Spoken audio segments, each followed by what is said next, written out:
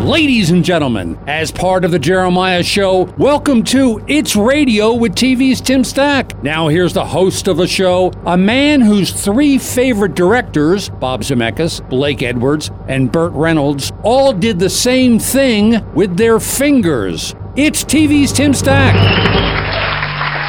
Yay! I did a little delay there on the yay, because I was trying to remember the story. Yay, I remembered the story. Yay! So this is, it's not that great a story. It's more of an opportunity for me to drop three big director names that I worked with. Actually, it was, I have to say, looking back, three really cool experiences were working with Bob Zemeckis on the pilot for Johnny Bago. But he had done Back to the Future and, Forrest Gump, just crazy stuff. And then Blake Edwards, who had done Breakfast at Tiffany's, one of my favorite movies, and The Pink Panther, and just, and then one of my first earliest memories watching TV was Peter Gunn. So there was that. And then Burt Reynolds. It's Burt Reynolds. I mean, how cool is... And it was in the height of his career, so how cool is that? So what they all did, which was really interesting, was they sort of let you do what you were going to do. Like, just show me what you're going to do. And so you'd... This is mostly during camera blocking, but then when we're actually shooting, too, if there was something big change. But I didn't have any big changes. But all they would do with this, and I'll do this for the YouTube audiences, but basically, they would take like their thumb and two fingers like they were manipulating the volume, like going to 11 in Spinal Tap. All they would do is just they would just go like this. And they would dial it up.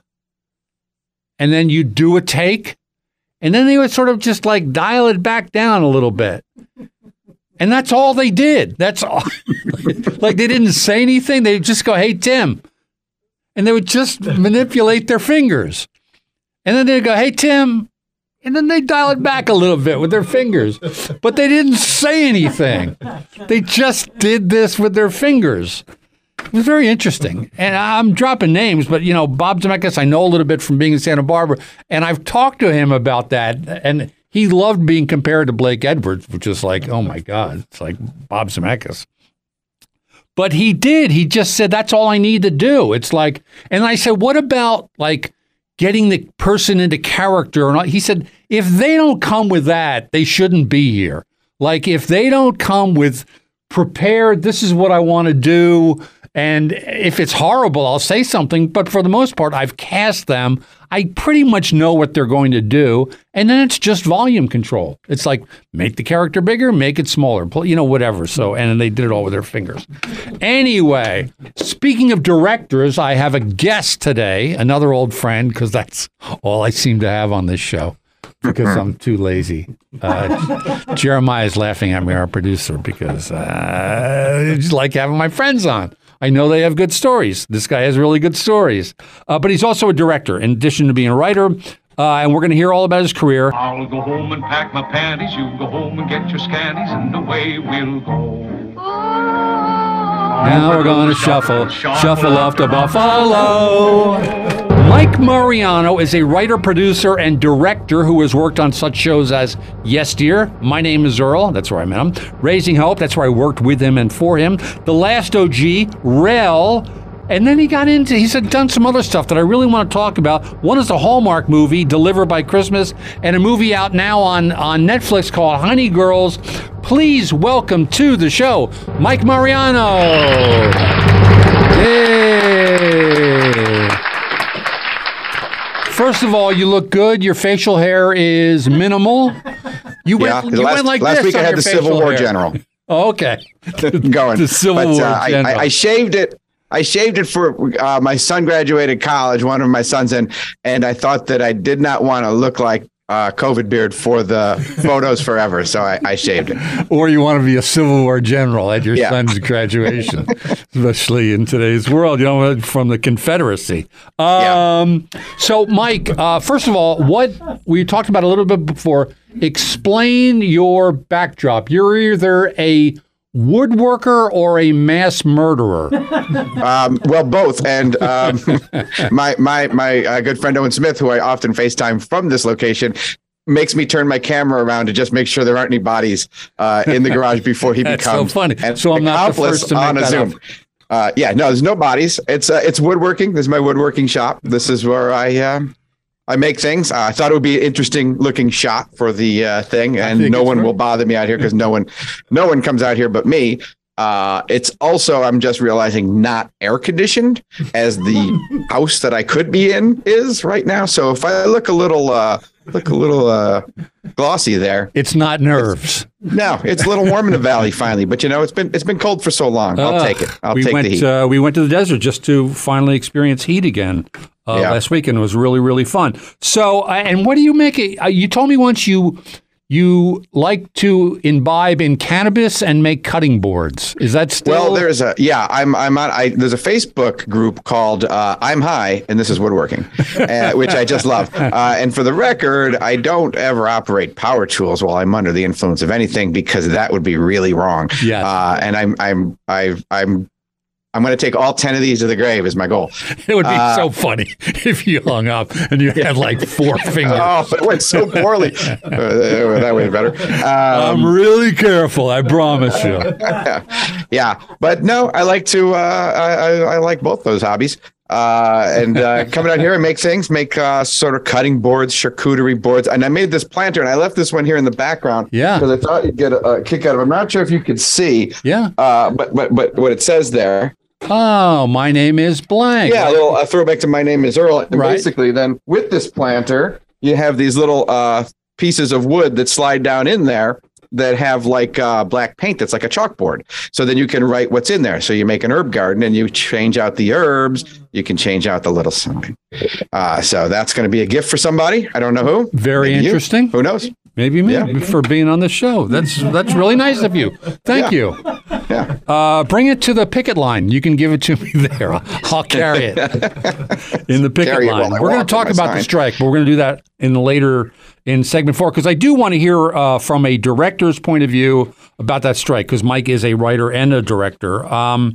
So I always ask the same question. Because I'm genuinely interested in how. Because it's such an insane business. How did you get started? And I know you took, not the normal route. So tell us. I mean, started is if we go all the way back the 42 years it is now that I had my first professional sort of job in a summer theater. Was that the Catholic University gig? And that was acting. And that was college as an actor. But also, while I was there, I learned a lot of things in terms of stagecraft and stuff like that. And so I also became a designer. And so I was an actor and a set designer and a lighting designer. And I got my first professional job out of college, which was a national tour as an actor. And I just hated it. And was that the Catholic University tour? That was, yeah. The National Players out of Catholic University. Because right. we talked about that because I was accepted to go to their MFA program, and I was going to go. My dad said, I'll pay for it, mostly because it was Catholic. But then I thought to myself, I'm staving off the inevitable here. If I do this, I'm afraid I'm not going to pursue what I really want to do. So anyway, I interrupted. Sorry. No. So while I was out on the tour, I realized that I just had more ideas than I was allowed to execute as an actor. And, first time out of college working with directors who are not like the friendly ones you went to school with who were your teachers, you kind of just like, I think I'm better ideas than this guy. Well, let me interrupt for 1 second. On the tour, wasn't, if I'm remembering, because they came to Boston College and performed, wasn't one of their staple shows a Shakespeare show? It was always a Shakespeare and another classical. Right. So we did. So basically, you were trying to rewrite Shakespeare, is what? Yeah. So we do those, and everybody had a job. I drove the truck and was responsible for getting the sets up and everything. And then I had a role in each show. And so I started applying to graduate schools. I was supposed to, like you, go there and get the MFA after the show. You do the tour for a year, you go to MFA. And so I instead decided to apply as a director other places, and Yale said no, and Columbia said yes. So I went to Columbia and got an MFA in directing. And that got me to New York. Theater directing. Theater directing, yeah. Theater directing. And that got me to New York. And that was, a sort of an easier way to get there because I had some structure around me and stuff like that. And then, but didn't you become, once you got to New York, aren't you a member of like some weird union, like the furniture movers or something? No, why do I was like a stage person or a stagecraft person or something? The Stage Actors Union, and I was a member of IATSE, which I still consider myself a member of, although I don't work under the jurisdiction anymore. But I worked enough that I built up a little annuity. I used to do turnarounds on soap operas, mostly on All My Children. Susan Lucci, nicest person you could ever meet. What do you mean you did turnarounds? What does that mean? Sorry. At night, they got to change the set. So they shoot all day. That's what I thought. You were in a union that moved furniture. Yes. Well, but it was IATSE. It was we were moving the furniture on a soap opera set. Sometimes we were moving the whole wall and the whole set. Okay. I'm so glad because, at my age, I just worry about senility. And if I made that up, I'm so glad to hear that you moved furniture. I wasn't right about the union, but you moved furniture. I probably at some point told you a story that I preferred when I was working the soap opera gigs to work in the props department because the heaviest thing we had to lift was a piece of furniture. Oh, okay. Like taking books off bookshelves or looking at a picture and putting them up exactly how they were supposed to go, everything on the bookshelves, vacuuming. We did a lot of vacuuming. So were you there all night, like moving furniture, and then the actors, because they show up early on those shows? Yeah, 7 a.m. Right. So you were still like, your day was finishing then and they were showing up? We'd come in around 5 or 6 in the afternoon, and there was a little studio in New York City. It's the one that I believe is used in the credits to The Odd Couple, and it's not there anymore, I don't think. But it was right next door to Ansonia Station, and so all of the scenery for the next day had to be out on the street. So we would just be unloading trucks from like 5, 6, 7 o'clock and lining it all up on the sidewalk. And if it was bad weather, we would stick it in the Ansonia Station bays there, and then they would finish shooting. They would take down all the sets, put them on dollies and roll them out. And then we would put them on trucks. So if I was on the loadout, the loading dock crew, then that's what I did. We just dollies in, dollies out, dollies in all day, all night. And then they would set up the new one. Sometimes though I'd be inside and I was kind of like the rain guy because most of the guys were bridge and tunnel guys. They were like they lived in Long Island or they lived out in New Jersey. They were talking about their boats and stuff. And I lived in the city. I was just up at Columbia, like up Amsterdam Avenue, 30 blocks. So if they needed an extra guy, and sometimes if it rained, they got to add a guy. So I was always the rain guy. And somebody showed up, too drunk to work or whatever. Right. I got to call a guy in. Yeah, these were always close. And none of these guys had aspirations to be anything but furniture movers in IATSE. Yeah. Yeah, no, they were all guys, getting enough hours to earn their benefits and do all that. And I was just picking up enough cash to survive and not having to wait tables or do any of those other jobs that are sort of not showbiz jobs. Right. And you're sort of in showbiz at this point. Sort of. Yeah, sort of. And you do get to, if I'm there when they're shooting, I get to watch how they shoot. I get to see how it works. What do they say? What's the language? Right. You just pick up anything you can so that anytime you get a chance, you can pretend like you've been there before. And I like hearing that Susan Lucci is a really nice person. I always like that. Generally, people who've had careers that long are nice people. Yeah. And this was back in, late 80s. Right. When she was still in that whole snubbed every year category. Right. But yeah, she really was as genuine and nicely to the crew and everybody around. So then we're going to get to, I know a little bit, and it involves the actor, writer, director, maybe, Mike O'Malley.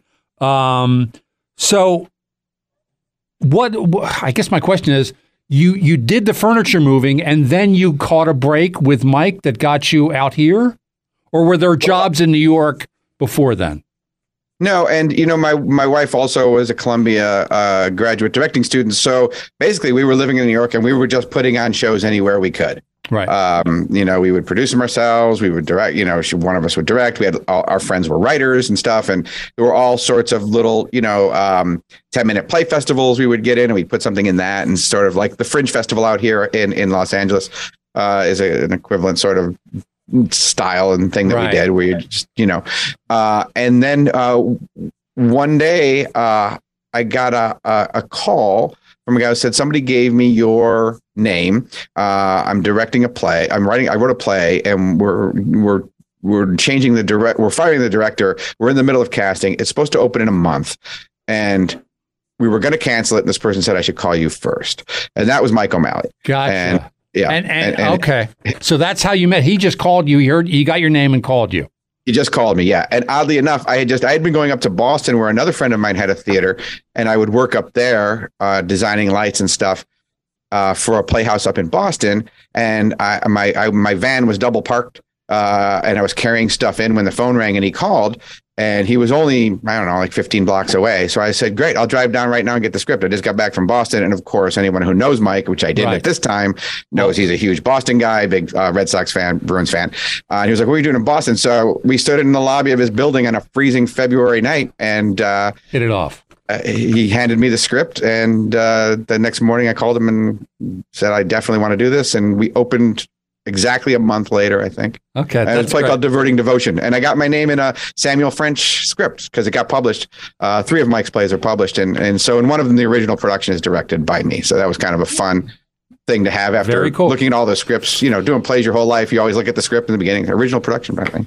Very good. Very good. Okay. Very romantic. We're going to take our first break. I'm talking to Mike Mariano. You can find him on Twitter he's got a weird address, but I'm going to give it to you. It's at the number 3.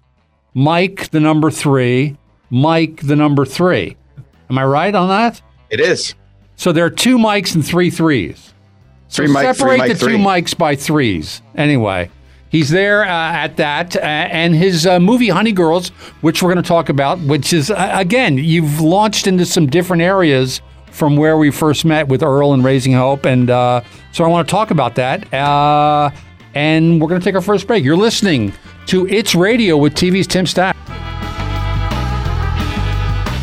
Hey everybody, it's Tim Stack from It's Radio with TV's Tim Stack, asking you to watch the show Sprung on Freevee, Amazon's new free channel. I promise you it's funny, it's got heart, and my shoulder appears in episode 3.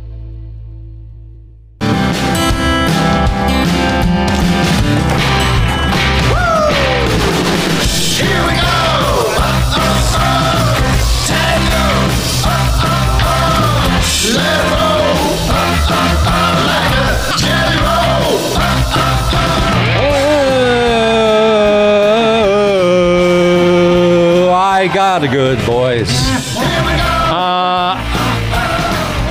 It's Radio with TV's Tim Stack. I'm talking to a friend, Mike Mariano, old friend, old co-worker. We met on My Name is Earl. But you were talking about meeting Mike O'Malley, who sort of got you and launched you, and you did that play, and you started a relationship with him. And then he came out to L.A. to do the show Yes, Dear? Well, he did that thing on ESPN, or he did another show. Mike had been doing a show on Nickelodeon called Guts and Global Guts, where he hosted like a show for kids where they like climb on climbers and try to win races and stuff like that. Right. Like an American Ninja type thing, but way before that for kids. And he hosted that. And then he also started doing those Rick commercials. Right. That's where I first saw him, were the Rick And that's where everybody kind of knew. Yeah, a lot of people knew him from that. You were in one of 2 categories. You were a kid who saw him on Nickelodeon, or you were a person who Here's a question. Sports. Did he ever have hair? Yeah. He had hair when I met him. Yeah. Did he have hair? He had hair when you met him? Yeah. And did he have hair when he hosted the Nickelodeon show? Because I just remember him with the Rick with the baseball hat, like me, because I have hair. Yeah. Okay. So you meet him, but he went off and did a show, I think on NBC, something. Well, he did. It was on the WB. It was called Life with Roger. And actually he was coming out and testing for it while we were doing the play in New York. He actually had to leave for a few days to fly out here and test for that. And then he got that, and they did that show. And it went 1 year, but he was on one of I think he was on a 2-year holding deal. Don't quote me on that, but something like that. So the next year he did another pilot that was for the WB and Fox. I think it was Warner Brothers for Fox, maybe something like that. And that he wrote himself. That I believe Sam Simon was also don't know if Sam directed it or was show running it, something like that. But Sam Simon was there as the one time I met him when I came out for that pilot. And so I came out and worked on a couple of those pilots and things like that. And then the following year, he did another pilot for NBC, The Michael Malley Show, which did get on the air, but it didn't last very long. And he got a bad rep after that for some. Yeah, it was like I had never met him, and then when I met him, it's like he's like the nicest guy, and he got this bad rep. It's exactly what happens in show business. It's like the most jealous high school craziness you've ever seen. Basically, a lot of writers whose pilots didn't get on the air were mad that an actor's did. And so they didn't consider him a writer, they considered him an actor, right? And so, and Mike's very earnest and very heartfelt when he talks about anything he does. Even if it's comedy, he never talks in any sort of like really sort of silly, broad way about comedy. He's always looking for the heart of it and what matters. His plays were, very much that way. And the TV shows that, he's done now on Starz, the two he's done on Starz, Heels, the wrestling show, and then he did Survivor's Remorse with LeBron James. Before that, both of those shows were very deep shows where the comedy comes or it doesn't, but it doesn't have to.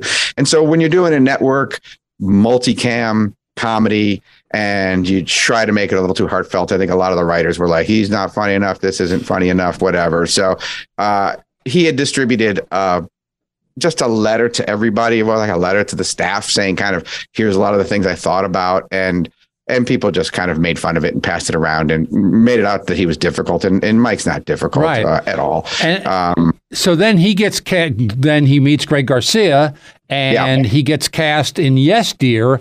And that show runs for 6 years, I think, 100 whatever number of episodes later. So then, because I know your first gig as a writer was on Yes Dear. Well, it was on the Michael Malley Show, actually. Oh, really? Yeah, I was there for that. I was there for the whole thing. I was the first person who read the infamous sort of manifesto, they called it, that he passed out and said, this is probably a good way to communicate. You proofread his manifesto.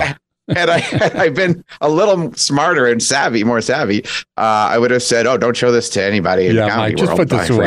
That's so funny, because that is something you would do new in the business, like write a manifesto. I'll tell them, no. Except he didn't call it a manifesto. It was simply trying to communicate to the people who were supposed to be writing the show he had created, so that they would understand kind of where he was coming from.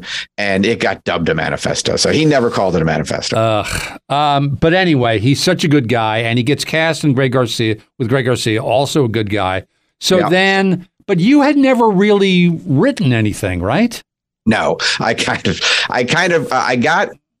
on the O'Malley Show because he had co-created it with, or he had been paired with Les Firestein, who is a writer. Yeah, who lives up here in Santa Barbara. And I came out to work on the pilot, and after the pilot reading, Les said, all right, give me your 3 best notes or something like that.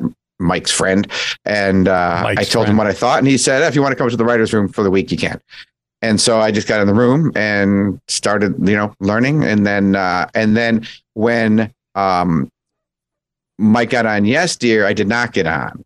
They did not hire Mike's friend on Yes Dear season 1. But between seasons 1 and 2, we should explain that. Let me interrupt 1 second. We should explain that hiring the friend, if you're a writer, hiring the friend of the star of the show is generally not a good thing. No. You're the exception because you adapt and all that. But generally, you don't, because there are times when you're talking about the star. It's like, why did he tank that reading or whatever it is? And this is their friend in the room.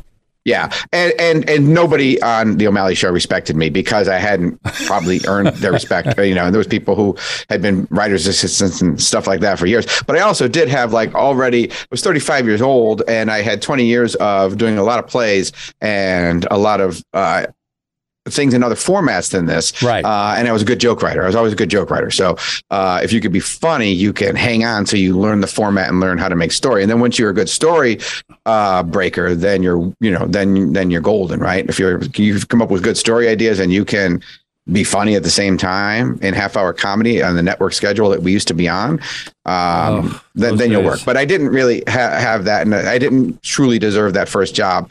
And everybody made me keenly aware of that's how they felt.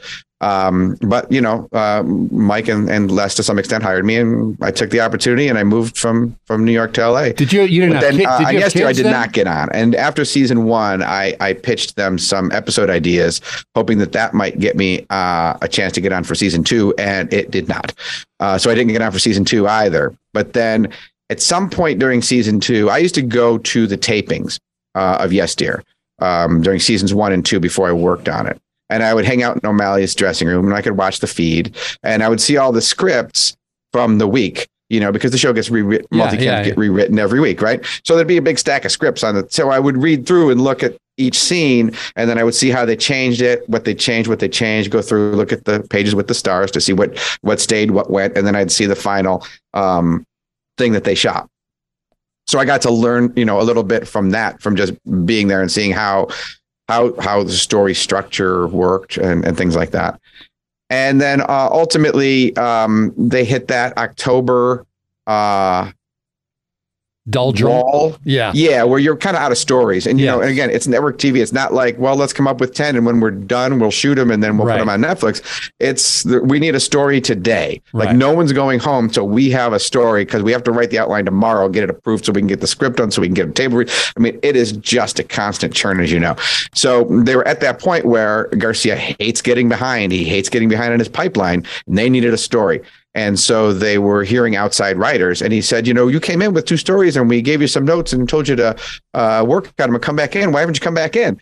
And I said, my agent's been trying and calling to get back in, but Alan Kirschenbaum is not returning his calls, which is why we should probably introduce Alan Kirschenbaum to this story, who, of course, created Yes Dear with Greg Garcia, and was one of our very dear friends. And so he said, tell him not to call Alan, tell him to call me.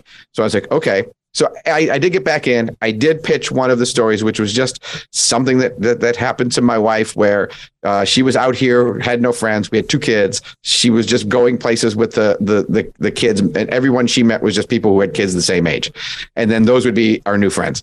And then I would have to meet the husband. And then inevitably I would find some way to get along with the husband. When I'm with that guy, we just talk about this one topic or whatever. And then she would have some falling out with the woman, and I have to say goodbye to the guy. That's the television comedy version of a real life sort of thing that was happening in our lives. Yeah. And it turned out to be a good enough episode that season 3, they hired me. So they did that. They shot that episode. Yeah. So I got an episode in season 2, like a freelance. And you hung out during the week because it was your episode that they were rewriting, and you got to be part of it. And then they liked you, and they said, give them a job. Yeah. That's a good story. That's not how it normally works, because you're Mike O'Malley's friend, but that's a great, and then the rest is history, because once you're in the club, then you're on your own, and there's nothing Mike O'Malley can do, and you proved yourself. But you gave up. I remember, guys, I was always, I loved hearing about your apartment in New York, and you finally didn't you have it subletted for a long time? Because it was just like, it was such a good apartment, I can't give this thing up. Yeah, we had it for I don't know, 12 years. We moved in 93, and we lived there for 6 years. We moved out here in 99. And then I think we sublet it until the 4th year of Raising Hope. What would that have been? 2014, 13? Yeah, around 2013. My friends, Kevin and Amy, who sublet it for us, and I only sublet it to friends, and I only sublet it for the same price I paid. I didn't I wasn't, ripping off my landlord or anything. And so they were always aware of the fact that they could get kicked out at any time too. So I didn't have tenant issues. Right. And it worked out great for them. And they had 3 kids there, and then they moved out here. Right. And that's when I had to give it up. But yeah, basically everyone just thought they were us, because they had 1 kid, I think, when they moved in, and then had a 2nd kid or whatever. That's funny. So the people the superintendents and stuff just thought they were us. And the landlord was a cool guy. That's funny. These kids, they never grow up. Yeah, exactly. They keep getting younger. Yeah, we had another kid. And some plastic surgery. We're going to take our second break. I'm talking to Mike Mariano, writer, director. We're going to talk some more about his career. I want to talk about Raising Hope, because we worked on that show a lot together. And we'll be right back. You're listening to It's Radio with TV's Tim Stack. Hi, this is Mike Mariano, writer of The Honey Girls, and you're listening to It's Radio with TV's Tim Stack. I got locked up for 15 years. I used to be just like y'all. Check your own potential, man. Actually, sorry to interrupt. Let's go to brunch! Ah, the woman! What happened to Brooklyn? That was from the last OG, a show Mike worked on, Tracy Morgan. I really liked that show. That show could have gone a lot of different ways, and I just really liked it. The premise was a guy who went to prison. He gets out, and Brooklyn's completely different. It's all gentrified, and what the heck happened while I was gone? It's sort of like Sprung. It's a different version of Sprung, of a guy getting out. Sprung is with COVID, but yeah, and also in the pilot, his girlfriend has something she wants to tell him, and he says, "Hold on, I got to run out for a second." And he runs out for a second to make a quick drug deal and gets arrested.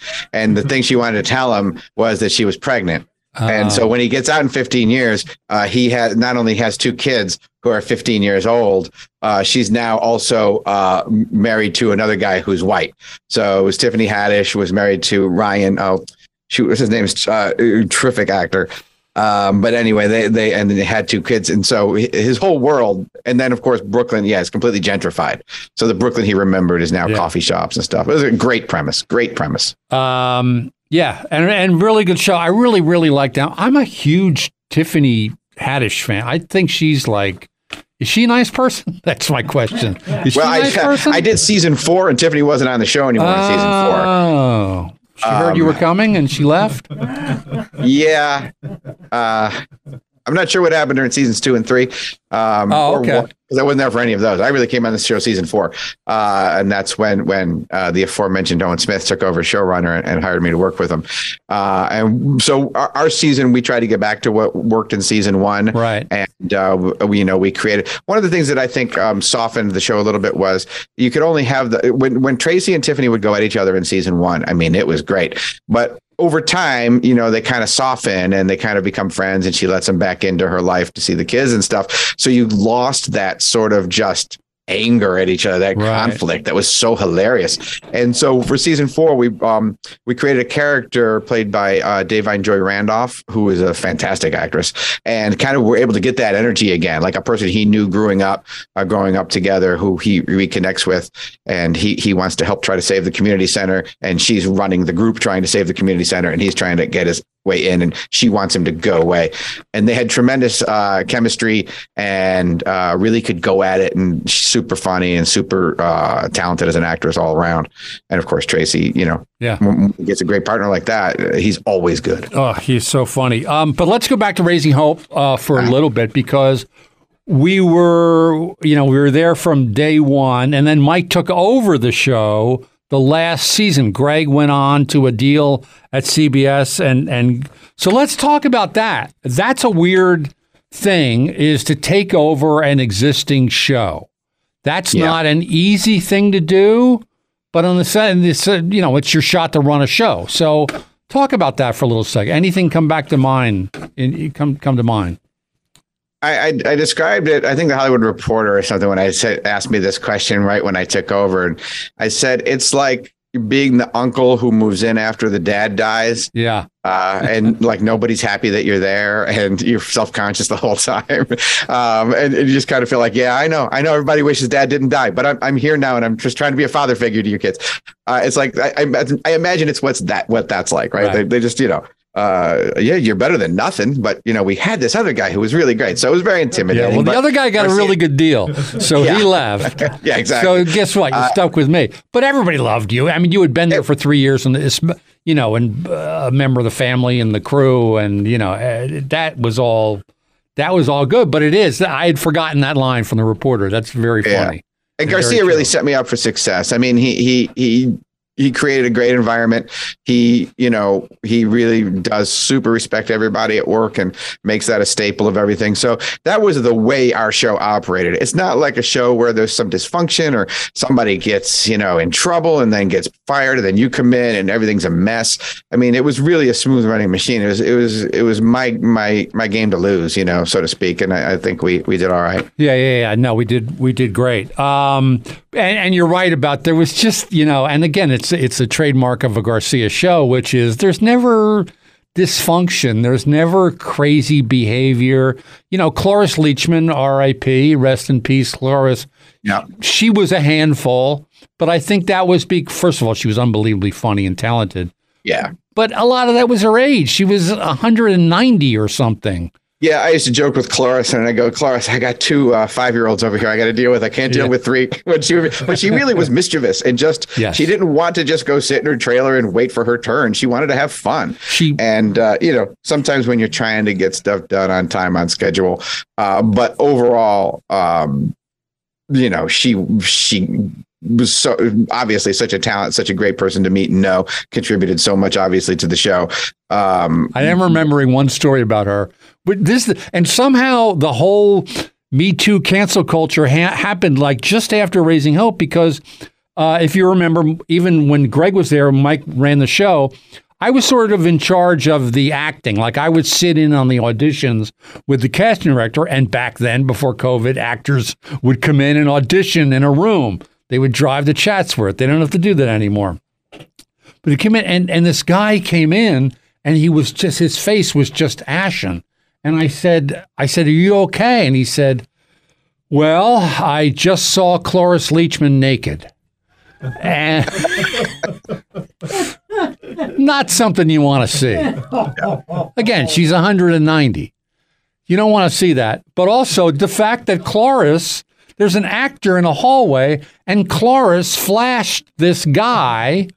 Like, that's a recipe for a loss. Today, it's like that would shut a show down. Like an actor flashed somebody auditioning. But it was Cloris, and people went, it's Cloris. What are you going to do? She's, Yeah, we used to shoot those topless scenes where she would take her bra off and run around, kind of her staple, and we'd shoot them from behind. So obviously her front was completely covered with this thing that was sort of taped on there, but it looked from behind like she was naked. Yeah. And then the thing would sometimes get loose and fall off, and she'd be like, oh, I don't need this. I'd say, Cloris, it's not for you. That's for the crew. Yes. She would get a kick out of that joke. Yeah, she would get the joke, but there were times where it's just like, oh, but she would still do it again. Yes, she would. So looking back on that, I know I have my favorite moments. Is there something that jumps out at you at Raising Hope? First of all, you can watch Raising Hope now on Freevee as well as Hulu. So I think we just got a check for Raising Hope. Nice. Yeah, I think I got one recently too. Yeah. So is there anything that jumps out of your mind, like a favorite moment from that show? One of the things while I was doing the show, my sons watched My Name is Earl, and they were just, I don't know, at that age, probably about 10 and 14, something like that. Starting to get jokes. They, perfect age for My Name is Earl. And they binged it because binge watching hadn't been invented yet. Yeah. And so it was just happening. It came onto a platform. We had the platform. They watched it all. And so they watched the whole thing and they got to there. They go, I really don't like the ending. And I was like, what do you mean? They go, I mean, this weird cliffhanger, all sort of stuff. And for those who don't know, the season 4 cliffhanger of My Name is Earl was meant for a season 5. We were 100% convinced there was going to be a season 5. It was a real shock and an odd way the business works in terms of vertical, non-vertical. If you know it, great. If you don't, it's boring. But a business decision was made that show didn't come back for season 5, even though the ratings were still good. And so Greg had wanted to do this big, season 4 cliffhanger at the end to have a way to launch season 5. And so if you do stream it but no one was thinking about the fact someday someone's going to sit down and watch all of these in a row, right? Like a 10-hour movie or whatever. No, they say you're crazy. 20-hour movie. So when I was doing season 4 and we were coming up to do the finale, we were doing the end of the series, I wanted to make sure that, and because we were very much a bubble show, and we for one day we were coming back for season 5. I was told, and we were on the board for one day and then fell off. I think I'm the one who told you that. What's that? I'm the one who told you that. No, I'm kidding. Are you? Oh, no, someone else told me too, but an executive told me that. I wanted the show to come back, so I was like, yeah we're coming back. Yeah, no, I thought we had a decent chance, but again, I know why we didn't. It was also the Mindy Kaling show at the time, and she was on like 2000 magazine covers or something that year, right? And it was a better bet for them. But I asked Oh, you the about point I was making was that coming up on the end of season 4, I thought, well, this could be it. So someday someone is going to watch these in this new landscape end to end.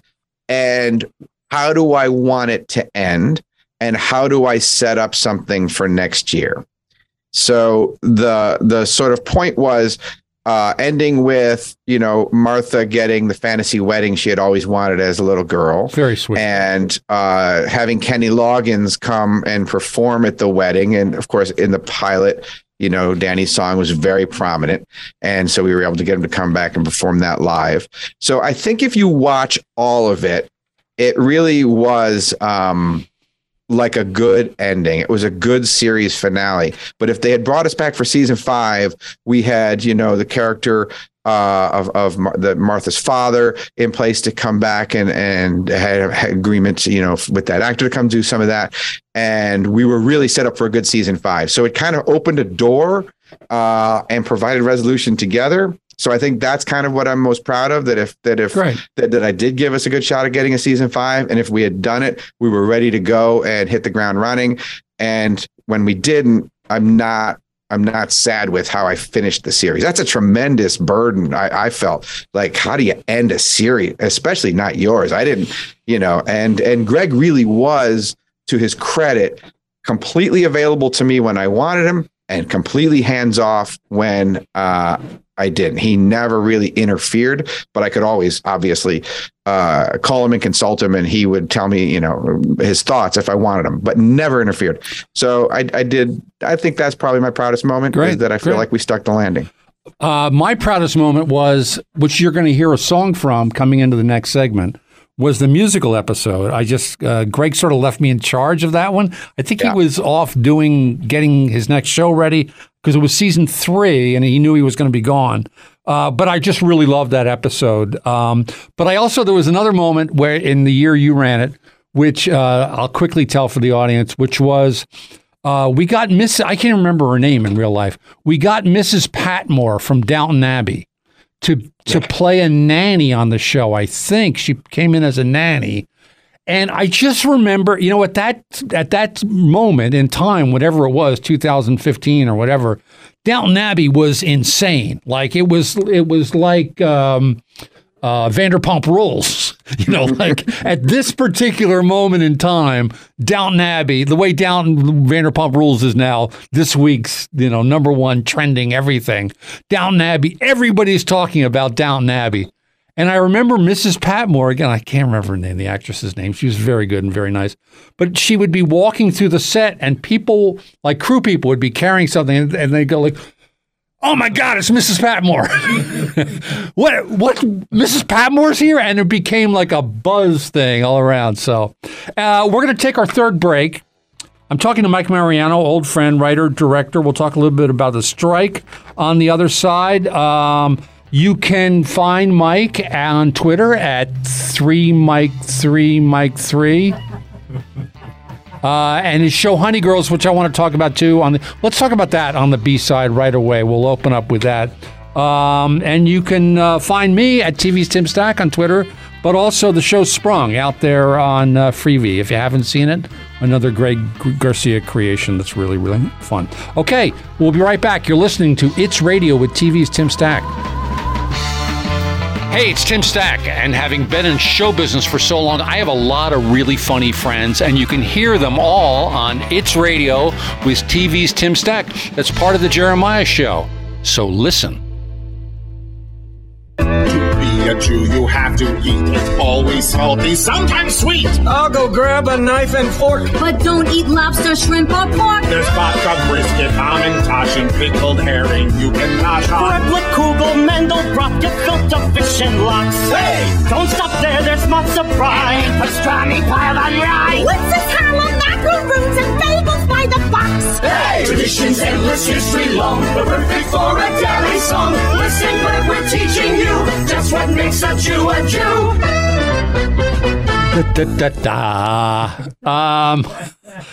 I watched a little bit of that episode getting ready for this. I just, the talking bagels just really, the singing bagels just really, really made me laugh.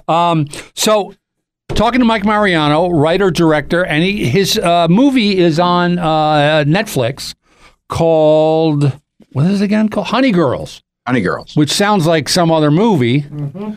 Not what people expected from me. Yes. They expected one thing, they got something else. But tell us about this. I watched a little bit of it. It's super cute, and it seems really, really well done. Yeah, it turned out really great.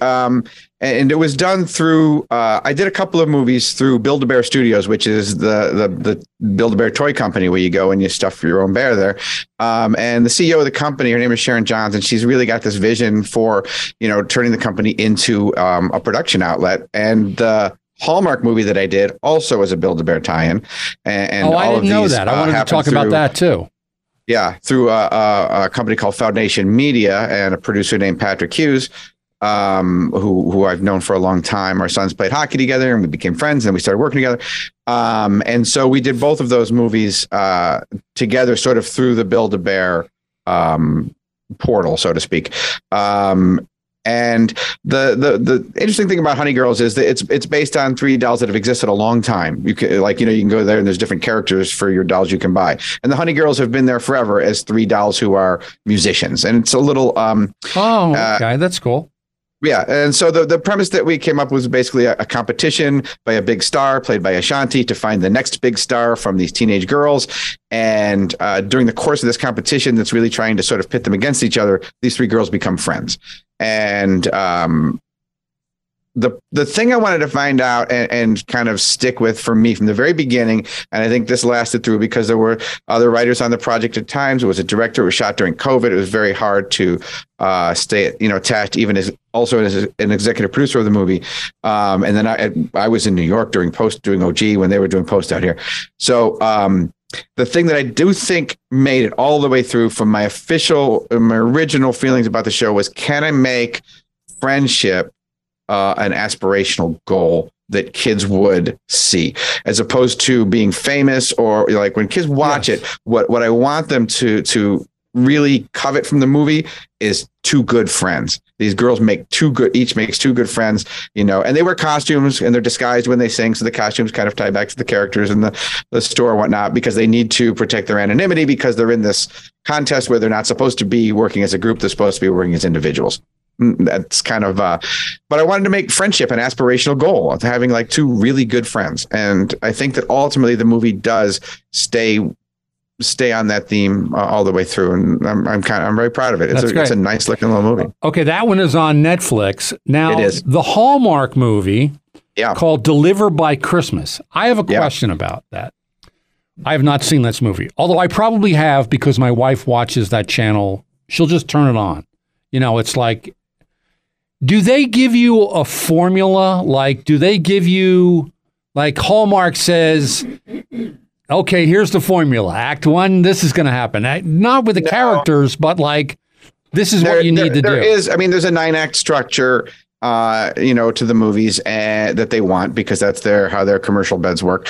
And there is a sort of, this happens here, this happens there. They want the first act to be 20 pages. The last, the 7th act could be as low as 6 pages, so that, once people are in, they'll watch more. So there's a little bit of that, which is just the commerce of it. But in terms of what the story is about, they have their stuff, but it's funny. Go ahead. They didn't come to me. We kind of went to them. Build-A-Bear, my friend Patrick and Sharon Johnson, Build-A-Bear, had this idea, and they came to me, and then we turned it into a pitch, and we got on the phone at the time, because it was still COVID, with Build-A-Bear, and we pitched it to him. With Hallmark, and they bought it. So then you're it's just like anything else. You're turning in outlines, you're getting notes, you're turning in drafts, you're getting notes.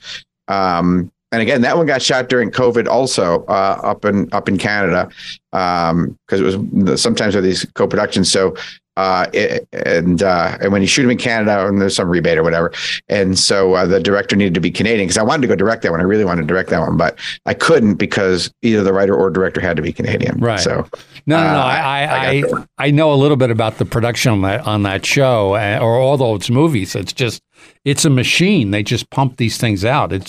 It's very impressive, but it's like a Ford auto factory, except they're making Hallmark movies. They just pound these things out. Yeah, but there's less of an infrastructure at Hallmark than you think, and it's mostly independent producers who sell them these things, and then you kind of go off and make them with their notes.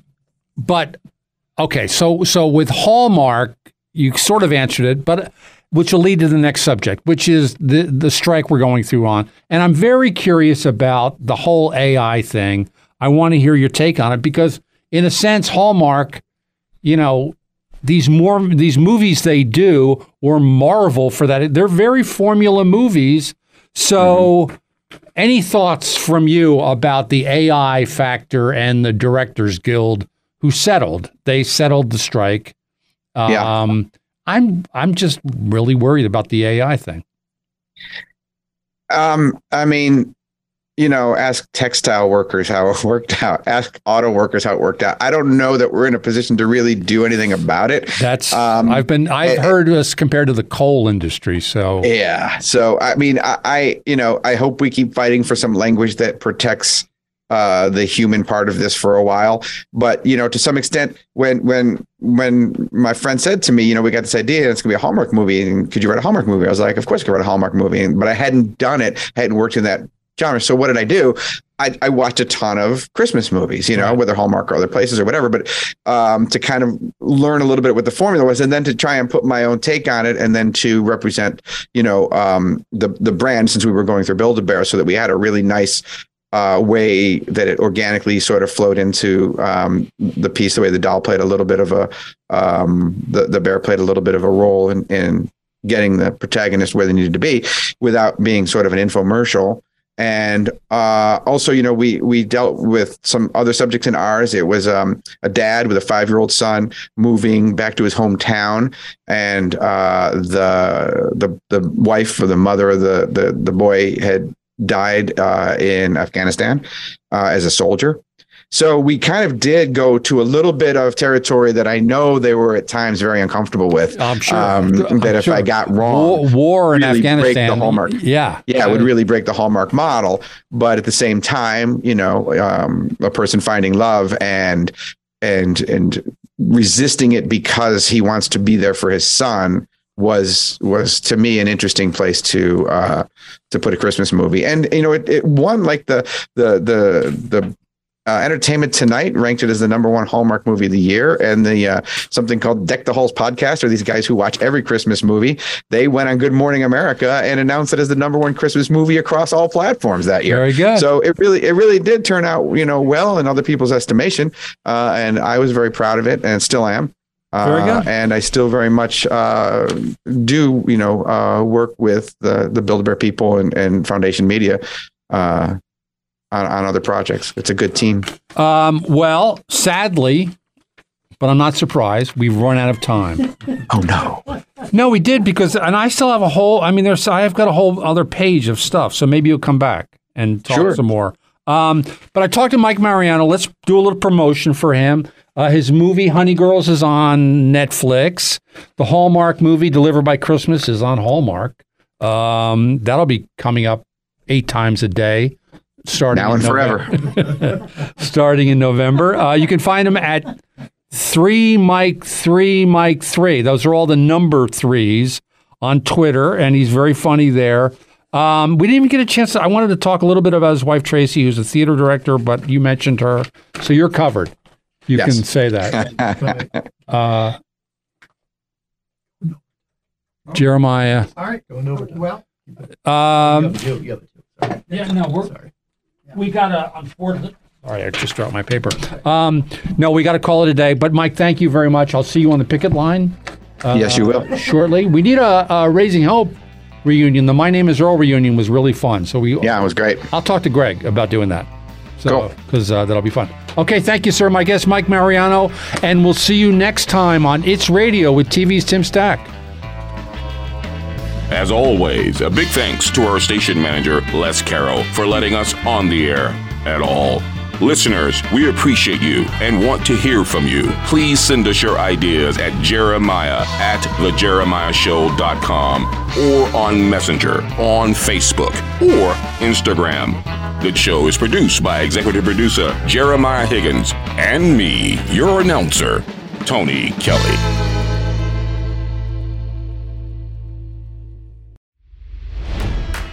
It's NFL draft season, and that means it's time to start thinking about fantasy football.